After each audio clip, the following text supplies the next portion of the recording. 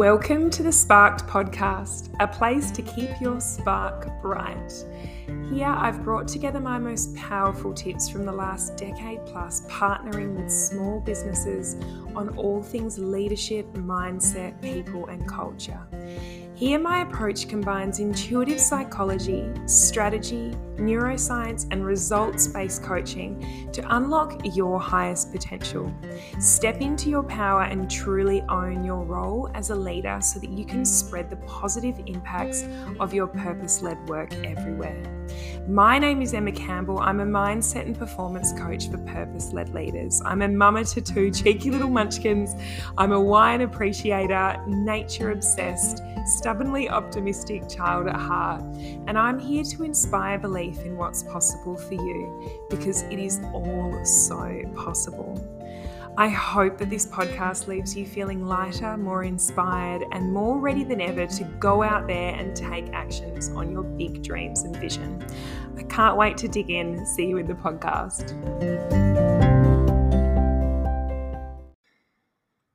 Hello, everyone. I have a special episode for you today, which is all about my experience at Dr. Joe Dispenza's 7-day workshop retreat. And I'm going to share probably only about, like 10 to 20% of it, because most of it I can't put into words, to be honest. It was absolutely incredible. And I feel like I'm still processing a lot of it and understanding a lot of it, and probably only grasped about 5% of what he was sharing because, wow, he's a pretty intelligent guy, like studied the science of like neuroscience, epigenetics, like quantum neuroplasticity, oh my gosh, just all the things. And it went so fast. So, I mean, a few of you may have heard me talking a little bit about the lead up to me going away, sharing on some of my socials, like on Instagram and LinkedIn, about I was feeling lots of different emotions as I was leaving. You know, so much excitement about the expansion that I knew was coming, and the learning and the people and the growth and all the new experiences that come with that. And, you know, after my first child, Oscar, is 4 years old now. So it's been like probably, you know, over 4 years since I've really done something big and exciting and like truly out of my comfort zone like this, like particularly like it was over in London. So it meant leaving my kids for 7 days, and, you know, there was lots of mama guilt that came with that, and lots of like, you know, I guess sadness around being away from them for that amount of time. So I had to move through a lot of those emotions and process a lot, and kind of there was lots of growth that came with that as well.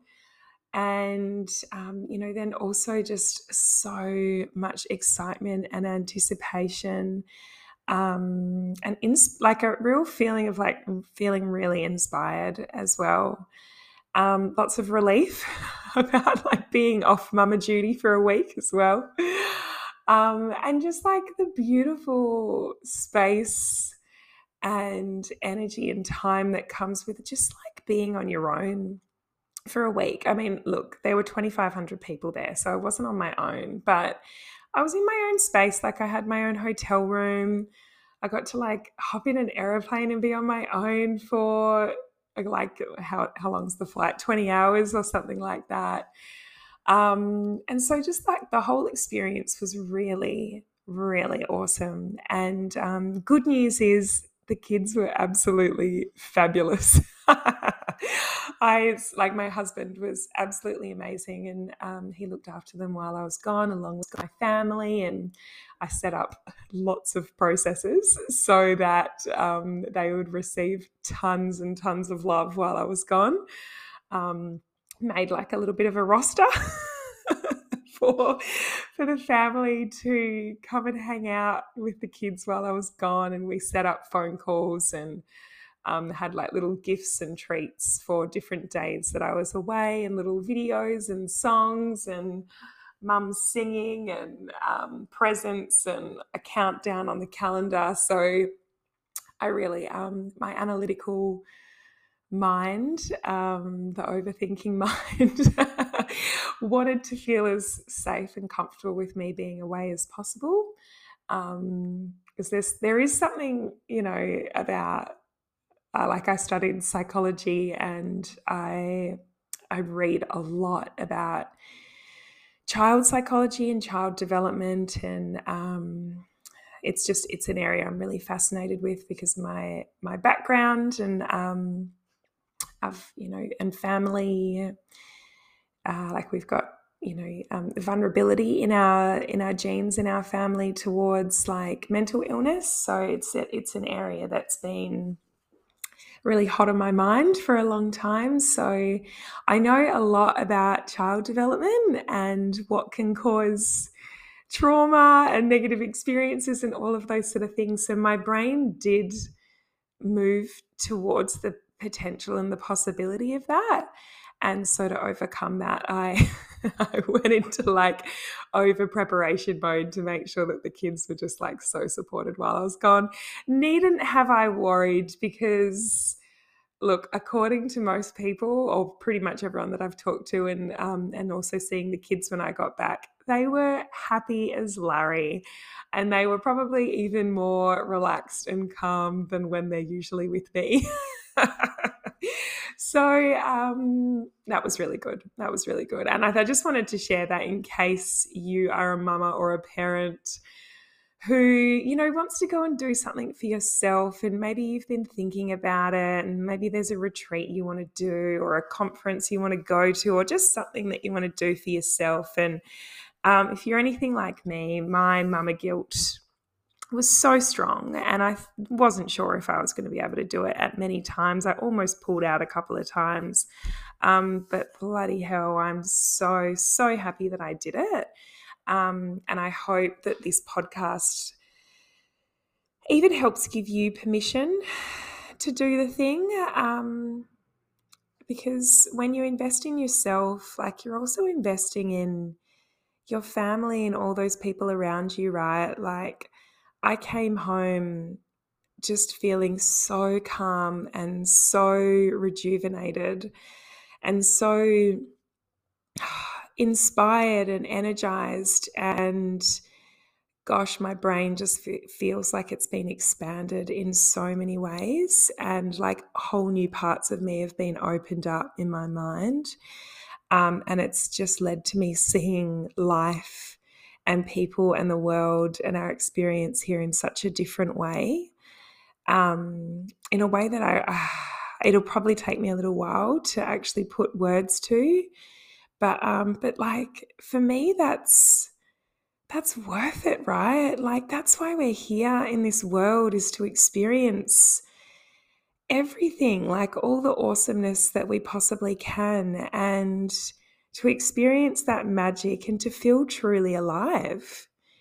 Like, that's why we're here, is to feel as alive as we possibly can. And often, like, life and all our habits and our default, societal rules and, the day-to-day rat race that we get caught in, it brings us into sometimes a state of such predictability that we can feel a bit bored, and sometimes even it takes away that sense of aliveness and play and excitement of like the unknown and, all of that. So yeah, if you've been thinking about doing a conference, I hope this gives you permission to know that it'll totally be okay. And if you've got an over like analytical mind like mine, feel free to reach out, and I can share all the things that I did to help prepare the kids and myself while I was gone.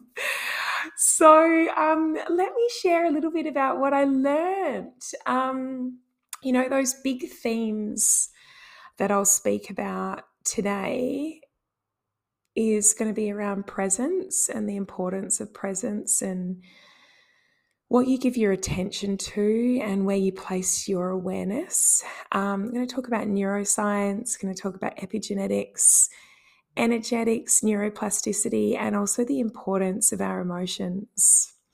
So the first thing that really stood out to me, and I don't know why, but this quote just always really just hits home for me, is that fear, and when we experience fear, fear is not the opposite of love. Fear is just the separation and the disconnection from love. And that at the heart of it, we all come from love. We are at our highest, possible potential, just beings of love. And I'm sure that I am not alone, and I can speak for you when you think of some of the most, alive, incredible, positive experiences that you've ever had in your life. I can bet that you were in the highest state of love that you've possibly ever felt. Love is just the most expansive, incredible emotion.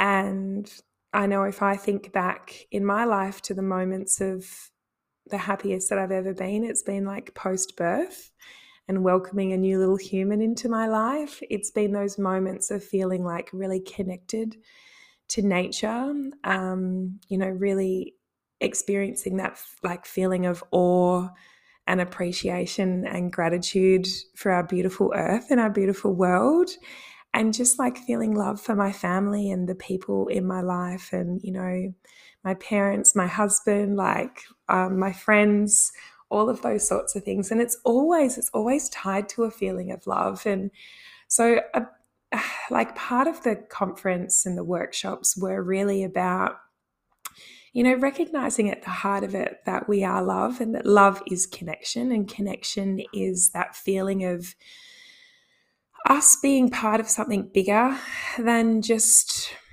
our own bodies and our own, physical beings, that we're part of something that connects us like a unifying force, an energy, or whatever you want to call it. And I love that quote, that fear is not the opposite of love, but fear is simply us just separating and disconnecting from the source of love that is within us, and that there's always there's always more love, and love is always within us. And I know that might have been a surprising place for me to start this podcast, but that whole idea just really resonates. I've struggled with anxiety in the past, and anxiety is basically just like an extreme version of fear, I guess. And so that quote of just remembering that there's always love available, it's always there, and it's just about reconnecting to it, which is a really reassuring thought to have, right? The second thing I want to talk about is presence. And I think we all hear, over and over, be present, pay more attention, focus, all of those sort of things. And we know that it's important to be present. And I think it was only during this conference that it really, really resonated with me about just why this is so important.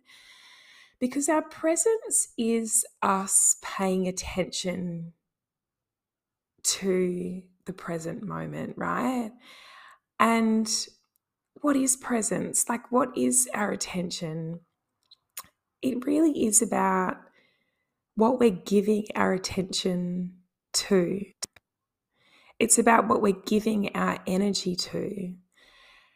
And when we're not being present, so if our mind wanders to the past or to the present or to something that we have to do or something that we're stressed about, our energy has left the room. It's gone elsewhere. And energy goes where attention flows. So wherever you direct your attention, that thing is going to amplify. So if your attention is scattered in 7 different places at once, moving from thing to thing, event to event, stress to stress, it's going to be really hard for you to find any momentum in your life or create anything new, because your attention, your energy, your awareness, your presence is scattered. And so your results are going to be scattered. And so often we tend to live in the past. So we're either like reflecting on memories that either make us happy or sad, or we're living in the future, thinking about predictions or whatever. But it's only when we're in true presence that we can truly create something new for ourselves, because then when we're in true presence, we're not living in our old subconscious programming and that part of our brain that is just like default mode. And where you place your attention is where you place your energy. So that was like probably the biggest theme of the conference that Jo spoke about in many different ways, was where you place your attention is where you place your energy. And we've only got a certain amount of energy, and energy is like 99.99999999%. We are 99.999% energy / space. And the rest of us, like the 0.0000000% or 1% of us, is matter. And often we're focused so much on the matter because that's what our senses are really good at picking up on, and that's what we've sort of been like programmed into paying attention to, is matter. But actually we're much more energy and space than we are matter, being 99.99 recurring energy and 0.0001% matter. That's what like atoms are made up of, and we are atoms, right?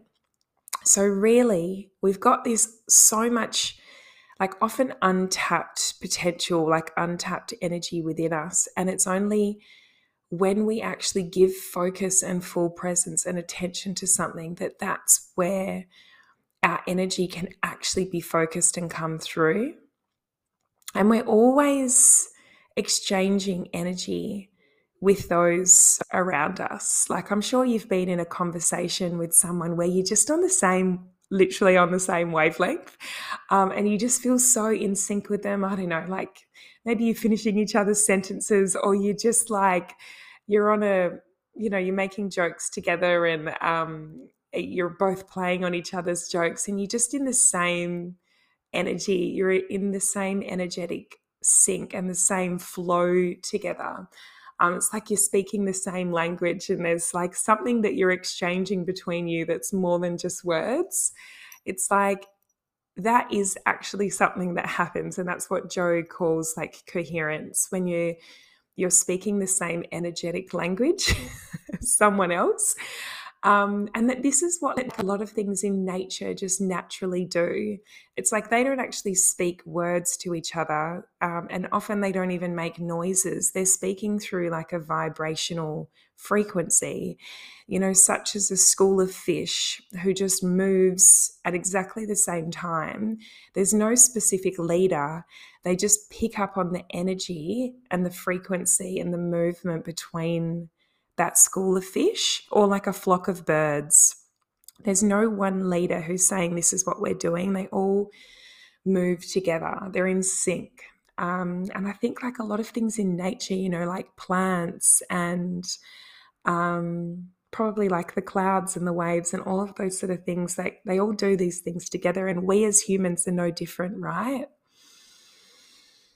So I'm going to probably like jump around a little bit, because as I'm recording this podcast, I'm just reading through a few of my notes. And one of the big themes that I really wanted to talk about, which I think will be really helpful for a lot of you out there, is recognizing the importance of our emotions in how our genes are expressed, or that's another word for that is epigenetics. And how if you want to change a certain part of yourself or a certain part of your life and what you're experiencing, that a lot of it does come down to the emotions that you're feeling, because our emotions are part of the energy. Like emotion is energy in motion. And so often, like whether genes are expressed or not comes down to the emotions that are experienced and the energy and the information that's sent through that genetic coding. And remembering that our brain doesn't actually, like, our brain is really, if you think about it, in a black squishy box, right? Like the brain itself doesn't actually experience things. It's like our eyes experience vision, our ears experience hearing, our taste, like all of our senses experience the outside world, which then comes in through our senses into the brain, and then the brain makes meaning of that and perceives it and decides whether it's good or bad, depending on what we tell it. And that's, I think, a really good example there is, like, depending on the meaning that you give to something and what you tell your body or what you tell your brain will depend on how you experience something, such as an ice bath. This example really hit me hard at the conference. Was so whether like the story that someone's told before they have an ice bath will change their experience or the result of that ice bath. So if you tell someone like an ice bath is cold and it's horrible and you'll probably get hypothermia and you'll hate it and you'll shake and all the things, someone can go into that ice bath and yes, they can get hypothermia if that's what you tell them. Versus someone goes into the ice bath and they're told that ice baths strengthen your immune system and they, they're really good for detoxifying or whatever. Someone can go into that ice bath feeling and believing those things and actually come out of it feeling rejuvenated and have a strengthened immune system.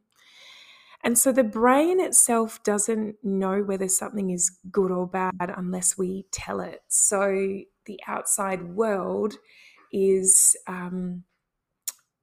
basically like your brain doesn't know the difference between what's real and what you imagine or what you tell it. Your brain is either like a record of the past and past memories and past experiences, or you can start to program your brain to be like a roadmap or a blueprint to your future and what you want to experience. So, and yeah, typically, like, we're either living in the past, we're living in the future, and those things are like really predictable or really known. And the brain loves to feel a sense of predictability about the world because that's what often helps it to feel safe. However, if we're living in the past or in the future and not in the present moment, then there's not much space or room for something new to emerge, because it's only when we're in true presence, true, pure awareness and presence, that something unknown and exciting is possible. And the more that we analyze our problems, the more that it makes our brain worse, because, and I'll talk a little bit about all the different like brain waves that we go through. But the more that we spend time thinking about the past, particularly about problems, the more that we're living in these brain waves that are called beta or high beta brain waves. And there is lots and lots of evidence to show that your thoughts that are running through your brain, that they can program your body to be sick. So thoughts can make you sick if they're negative and repetitive and elevated. However, the cool thing is that if thoughts can make you sick, then thoughts can also make you well. Thinking really positive, expansive, repetitive, elevated, positive thoughts, that this can also heal you and make you well. Like, it doesn't go one way without going the other way, right? So to reprogram your brain, the really important thing is that you need to detach from like the conscious, analytical, overthinky part of your brain. And you need to sink into the programming software of your brain, which is like also known as the subconscious brain. And how you access that part of your brain is when you're in certain brainwave states, such as like delta or alpha or gamma. And, you know, just even linking this to one of the other podcasts that I explained the other day was, you know, kids up until the age of 6-ish, they actually live in their subconscious brain. They live in the kind of like delta alpha brainwave state. They haven't actually even experienced living in their analytical brain or that beta brain. That only starts to happen between typically like 7 to 10, ages 7 to 10. And it's during this part of their lives that most of their subconscious beliefs and their perceptions on life and the world and what's true are formed. So because they don't have that analytical part of the brain that, you know, says, oh, is that right or wrong? Like, what do I think about this? Because that part hasn't been activated, almost anything that they hear, they'll take as truth. So it's kind of a scary realization for parents to hear that, to realize that it's like so important the words that you say, and also just the experiences that you show, particularly in ages like 0 to 6/7. Saying that might be good news for you, might not be, who knows, is kids pay attention more to what we do than what we say. So if you're doing something different to what you're saying, kids are going to pay much more attention to what you're actually doing than what you're saying. So the words are a little bit less important than actually what you're showing. That's how they learn most. So, okay. So the next part I want to talk a little bit about, and I'm sorry if I'm jumping around, but there was so many different cool parts that I just want to share with you in the smallest amount of time. Is just talking about the importance of emotions and beliefs, which are really part of like the deepest parts of our DNA and our subconscious brains. And remembering that we only receive in our lives what we believe that we're worthy of receiving. We only receive what we believe that we're worthy of receiving. So a lot of like our ability to evolve as humans is our ability to, one, up-level and expand our emotional set point. So your set point being like, what's your emotional home? What's that like emotional set point that you always come back to as a human? You know, for me, mine used to be anxiety. Like if I wasn't being present, then my default state tended to often be anxiety that I would come back to. So what's yours? Is yours worry? Do you like come back to a state of like worrying about the past or the future? Is yours anger? Is yours frustration? Is yours restlessness? So a lot of our evolution in life is about up-leveling our state, our emotional set point state. And if you can up-level that to a state of like gratitude and practicing gratitude and believing in your self-worth, that is the ultimate state of receiving. So gratitude plus self-worth equals receiving. And ultimately, like, you know, the name of the game is about exchanging some of those lower, heavier, not so pleasant emotions such as frustration, anxiety, fear, judging, complaining, for some of the more elevated, expansive, higher frequency emotions such as gratitude, appreciation, openness, and love. And one of the best messages that I took from the whole conference is just remembering, coming back to that analogy that our brains are kind of encapsulated in a black box, that often we look outside of us.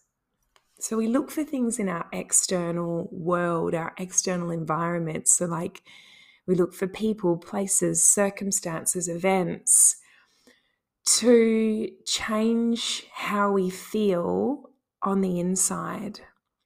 So we look for that, that pay rise. We look for that house. We look for that relationship. We look for that client to change our internal state on the inside.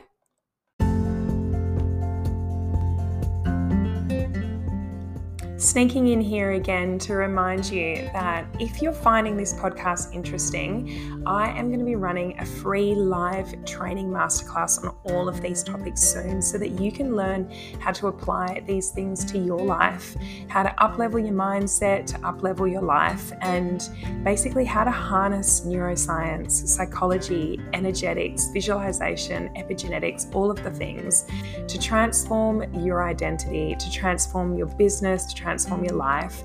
So the link to join that free live masterclass is in the show notes below. If you're finding this inspiring, you'll absolutely love this masterclass. Jump on board. Can't wait to see you. But the real work is about recognizing that you can change how you feel on the inside first without actually needing that external thing.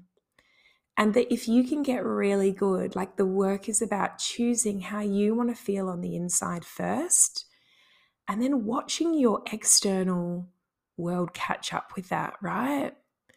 Because the truth of the matter is that our body and our heart and certain organs, our body can create its own suite of chemicals on its own, like oxytocin, for example. Just thinking of someone that you love, if you've just had a baby, or if you've got some beautiful little humans in your life, or just thinking about things that you're grateful for, that automatically activates a cocktail of happy chemicals starting to rage through your blood and through your body. And nothing actually changed outside in your world environment. You did that. You activated a change in your internal world. And I think that's really powerful because it empowers us to remember and to recognize and realize that we have control over how we feel. We have control over our experience, that we have the power to change our bodies, our minds, our experience in this life, and that we don't have to wait for something outside of us to change in order for us to feel good, that we can choose happiness, that we can choose gratitude, that we can choose love, and we can practice activating that emotion. And sometimes it takes time if we've got habits of thought in other directions, right? But you can have the power to change how you feel without your external world needing to change. And often that when that happens, our external world changes as a result of that, which is such a win, right? And the place that you need to be in order to actually see true change in your life is in these deeper brainwave states. So one of the key things that we talked about is recognizing that most of the time in our day as adults, we're usually sitting in beta or beta and either in a high or a low state. So if you're, doing a presentation or something like that, you might be in high beta. If you're watching a presentation, you might be in low beta. It's quite focused, high level waves that have quite a lot of arousal behind them. The next one is alpha. So alpha is when you're a little bit more relaxed and those brainwaves start to slow down a little bit. Theta is when you're in light rest. So perhaps when you're even like having a bit of a lie down, you might be watching TV, you might be starting to get into a meditation. Delta is the next level deeper, and that's when you're in, like maybe when you've been meditating for about 10 or 15 minutes and you go into a deep meditative state, and it's also the equivalent of deep sleep.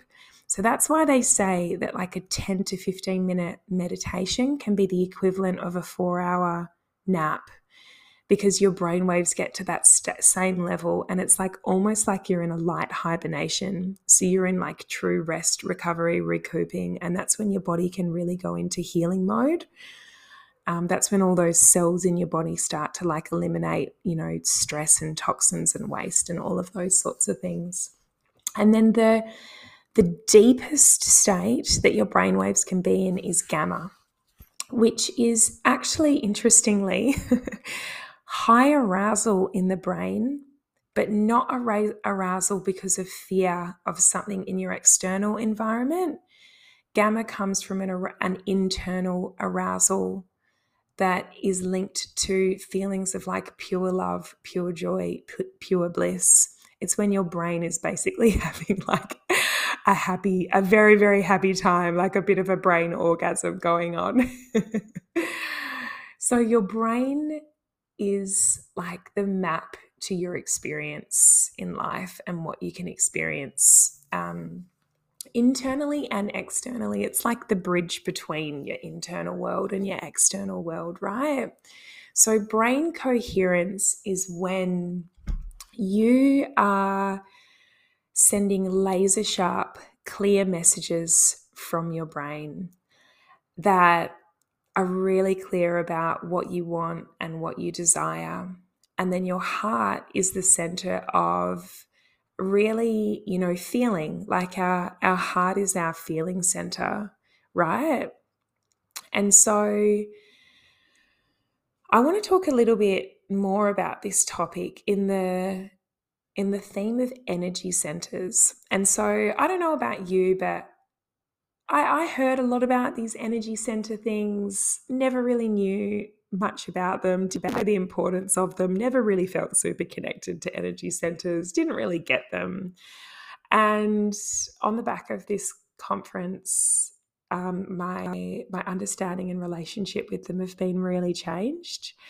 So what is an energy center? An energy center is pretty simple. It's basically just like where a bunch of your different like organs within your body kind of center together and come together and exchange information with each other. It's kind of like it's not a super specific point, but it's like a bundle of like a high bundle of nerves and energy and receptors that all come together in certain parts of your body. And you've got like 7 key ones. There's like one just around your sexual organs, like, or around your perineum. You've got that's called energy center 1. You've got one which is like just below your belly button or below your navel. That's number 2. You've got 3, which is like at your solar plexus, which is kind of like in your higher abdominal area. Your 4th one is your heart center. And each one of these different centers kind of have a certain emotion attached to them when they're in their highest possible state as well, like a certain energy to them as well, that they can pick up and receive. So yeah, you've got the one in the heart, which is like, that one's linked to love. The one in your belly is linked to like safety. The one in your perineum is about like passion. The one in your solar plexus is about your power and your willpower. You've got one like in your throat, and that's about like being vulnerable and speaking your truth. You've got another one up in the middle of your brain, or like your higher brain, and that one's about like awe and inspiration. And then you've kind of got one towards the back of your brain, which is about intuition. And so we did a lot of, so there was tons of meditation throughout this workshop series. So Dr. Joe would, like, the days were massive, like often 14-hour days, sort of starting at like 5 a.m, finishing at 7:30, sometimes 8 o'clock. And typically it would be theory, like deep, intense theory, which a lot of it went over my head, I have to be honest. But you look, I've picked up some good nuggets along the way. And then a lot of it was practicing like practical techniques. So it was really like a really active experience. We didn't just sit there as like passive individuals, kind of like letting information go over our heads. So it was like learn, practice, learn, integrate. Lots of different breathing techniques, lots of different like learning about how to access the different energy centers within the brain, within the body, lots of accessing different parts of our brains that can sometimes not necessarily go offline, but that can get a bit sleepy if we don't use them. Lots of learning how to connect the different hemispheres of the brain, and just, oh my gosh, basically just activating the body and all the different parts that tend to fall asleep in our day-to-day life.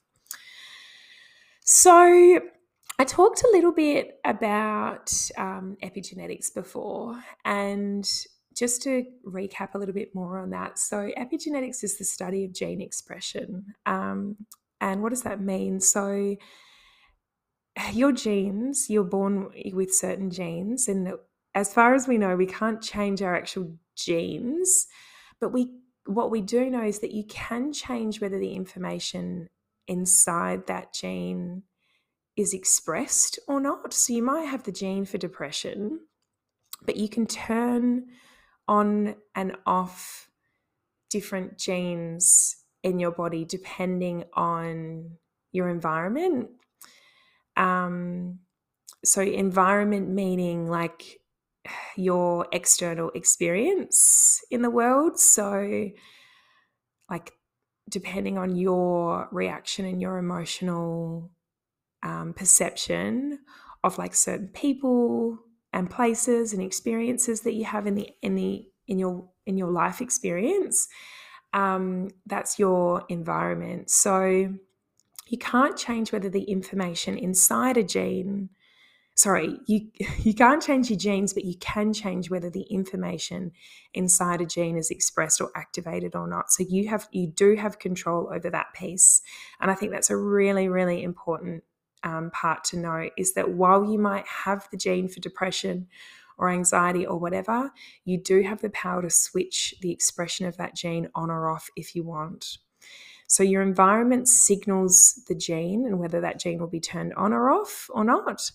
And that is linked to your emotional reaction to the external world. So if you keep feeling the same emotions, if you keep feeling the same things and reacting in the same way to events like frustration, stress, whatever, you'll keep activating the same genes in your body and you'll keep experiencing the same things, and your life experience won't change.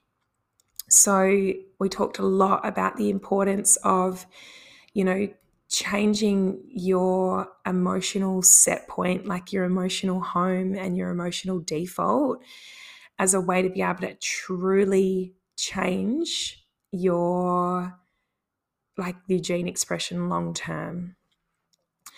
And another really cool part of this that's linked is, I think, gosh, I don't know what the stat is, but I'd say there's a really, really high percentage of people who have experienced trauma in their lives. And we have different varying levels of trauma, right? Like you can have little traumas and big traumas.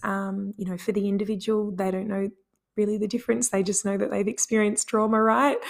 And I think it's cool to remember that if you can have negative traumas that can damage us and cause us illness, it has to go the other way as well, right? So you can have negative traumas and you can also have positive traumas or positive explosions of positive experience or elevated emotions, which I think Joe called love attacks or explosions of love or whatever you want to call it, which are basically just super, super high, elevated emotional, like bursts of positive emotion.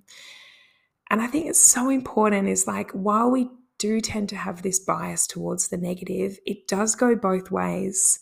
So, like, I think just because of our past history with survival, and, you know, back in the caveman days of wanting to escape the saber-toothed tiger, a lot of our brains are wired towards the negative, and it can create these negative traumas. But just because that's how our brain was wired in the past doesn't mean that we can't create a roadmap to the future that's different. So if negative trauma can create disease, positive traumas can move the brain in the other direction, right? So positive traumas, or, you know, bursts of elevated positive emotions, have the power to heal, because basically they're just like explosions of oxytocin in the brain. And when that oxytocin explodes in the brain, it can heal. It's a real healing hormone, can heal some of those negative traumas, or it can at least neutralize and balance some of the negative emotions that have been caused through those neural pathways and creating like stuckness. Oxytocin can balance that out and open those neural pathways up. So that's really cool to remember, and that we have the power to activate those positive explosions in our brain through practice and meditation and all the things. So, oh my gosh, I have shared so much with you, and I hope that this is landing. You might need to listen to the podcast a couple of times, because look, a lot of this took me a long time to process as well. And I'm going to finish off with a little bit of a talk about some of the studies and the evidence that Dr. Joe's doing, and also that really resonated with me as I was listening to the conference.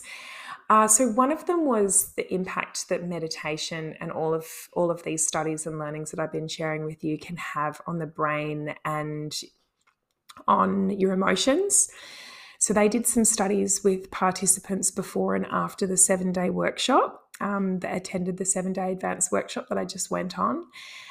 And they found that, like, they studied a whole heap of different things, but the main ones that I paid attention to were the anxiety and depression studies. And they found that people had a 60 to 70% improvement in their symptoms after 7 days at this workshop, which is bloody incredible. That's like 5 times higher than medication. Medication is said to have like 15 to 20% improvement in symptoms for people, so not even as high as chance. So I think that's really good motivation to remember that, like, as I said before, like, you have the power to change your internal environment, right? Another cool thing that Joe and his team, and he's got a couple of different organizations that they're doing, is they're introducing this work into prisons, into some of the most actual dangerous prisons in Mexico. It started with women, and they sort of showed, I guess, the journey of these women's experiences, how they went from like closed, skeptical, shut off, you know, like arms in front of their chests, like all like crossed over their chests and all of those sort of things. And at the end, these women were like crying. They were open, smiling, hearts open, like so grateful, just like recounting their experiences. And I don't know, that particular piece was just so motivating to me, because, you know, so often our prisons, the people that are in those prisons, they've had hard lives, right? Like, they're not in there because they're bad people. They're in there because they've had some hard life experiences. Like, they've probably been, you know, raised without love. They've been raised in situations where they've probably been, you know, abused and not experienced any, you know, love and connection. And it's just so sad to think of.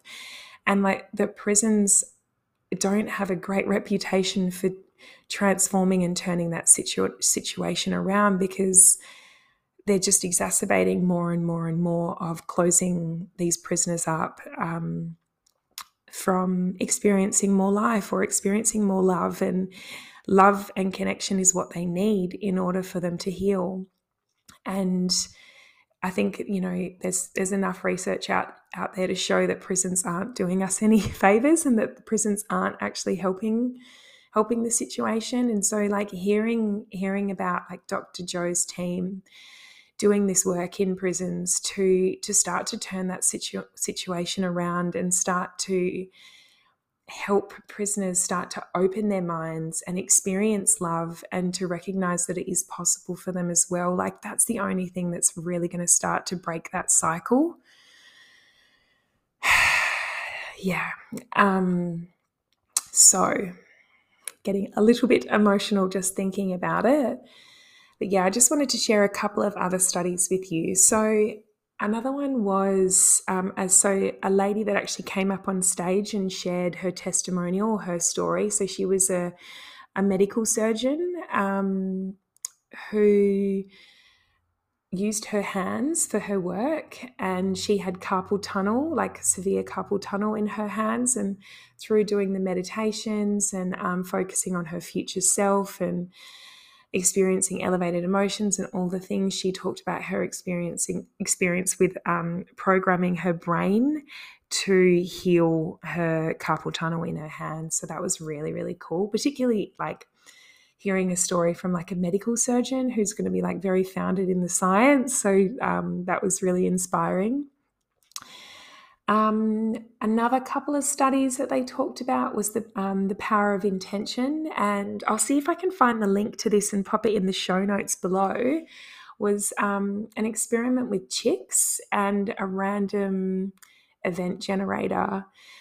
And Dr. Joe talks about this one in his book, which is really cool. But basically, it talks about how, like, baby chicks, when they're born, like, they're going to obviously attach to their mum if their mum's there, and they're going to like stick with her and not leave her side, because their mum is the gateway to safety for them, right? So they did a study where they took a random event generator, they popped it into like a big cage, turned it on, they watched the random event generator's movement, and basically it did as expected. It moved randomly from like side to side, around and around. And then they wanted to like demonstrate how random events can actually be impacted through the power of intention and energetic signals. And so they got a whole bunch of baby chicks, like, I think it was like maybe like 100 of them or something in the video. They put them on one side of the cage, and then they put the random event generator in the middle. It's going to sound so silly. They put a chicken costume on top of the random event generator that looked like the baby chick's mother. So the baby chicks are like standing next to this cage, looking at what they thought was their mother when they had just been born. And then they turned on the random event generator, and the craziest thing happened. With 100 baby chicks all sending out the energetic emotional signal to this random event generator that they wanted what they thought was their mum to come towards them. The random event generator started off random, like doing random movements. And over time, it slowly but surely actually moved towards the side of the cage that the chicks were at. Which is crazy, right? Like, I feel like I need to go and like watch this study again. So I'll find the link and I'll pop it in the show notes below. But basically what this study showed was that randomness in life, and the seeming randomness in life, can be overpowered through strong intention and emotional, like, energetic signaling, right? So really clear, coherent, laser sharp thoughts and clear signals can draw events to you, or to these chicks, so they say. So that was a really interesting one. The last study that I wanted to share with you was a study that they did with meditators slowing the growth in cancer cells. So they found that the data shows that meditation can actually slow the rate of cancer growth. So they took plasma from experienced, like super experienced meditators, and then shared them or added them to cancer cells or cancer blood cells. And over time, they saw a 70% drop in cancer growth, which is apparently insane because when cancer starts to grow, it is like really, really impossible to stop.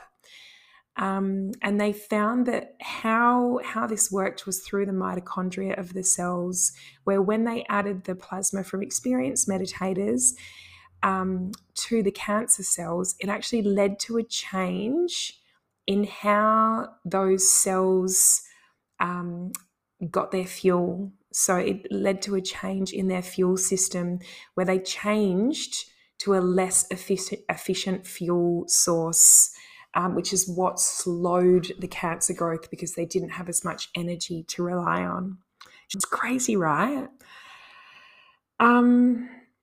So that's just a whole bunch of a big brain dump that I've just done on you and your head. If this is the first time that you've learned about Joe Dispenza's work, might be spinning. If you're curious or interested, go and have a look at his different books or check him out on YouTube. I'll also drop the link for an interview that he did with a podcast with Tom Bilyeu on impact theory, which is how I first discovered him. The reason why I love Dr. Joe is because I see him as bridging the gap between like science and spirituality. So he only talks about studies and ideas that are backed in deep science. And at the heart of it, he's such a geek. He's such a beautiful nerd. And he loves data. And he like is really, he admits to being such an analytical guy that he needed the research, he needed the data, he needed the science to really believe in this stuff, and for his prefrontal cortex, which is the part of our brain that focuses on things. He said he really needed to believe in the data behind this work for him to actually give meaning to it and focus and find results from it. So if you see yourself as a bit of a skeptic, if you see yourself as quite analytical, I know that I definitely am, and I'm still skeptical of some of this stuff. But the more that I learn about the science, that's why I wanted to share some of those studies with you, the more that it all starts to, the dots start to connect between these different worlds that we experience in our lives, right? So that's it for now. Let me know if you want me to go deeper on any of this stuff, and reach out to me if you like this episode. And even more importantly, I would so love if there's someone out there that you know who maybe needs a little bit of inspiration or who has an analytical mind, and that you want to help bridge the gap for them between science and spirituality, please send this podcast episode to them. And even better, if you could leave a little review in the podcast show notes, it would just make my day, make my world, because that's how these podcast episodes, or that's how my podcast and my message and my work can actually share with more people and expand and grow, is through like the podcast review system. So if you are able to do that, it would just mean my world. If you enjoy these podcasts, let me know, because that's why I do them. I do them for you. I'm sending you so much love, and let me know how you found this episode. I hope you have an incredible day. I hope it's made an impact, and can't wait to talk to you again soon.